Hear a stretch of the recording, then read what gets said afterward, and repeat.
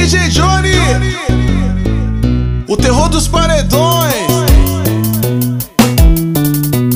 MC1, moleque doido. Isso, lança pra elas. Devagar, devagar.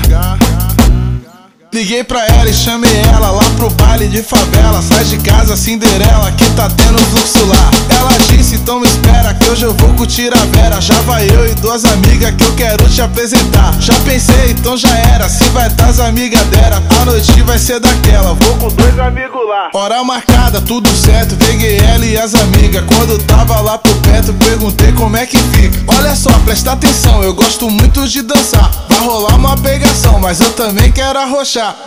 Fica tranquila que cê tá com os caras certo. Vai tomando sua tequila que o DJ é papo reto. Aí DJ, lança uma Arrocha Delas aí. Arrocha Delas, Arrocha Delas. Pode ficar tranquila que cê dança e o pai te pega. Arrocha Delas, Arrocha Delas. Pode ficar tranquila que cê dança e o pai te pega.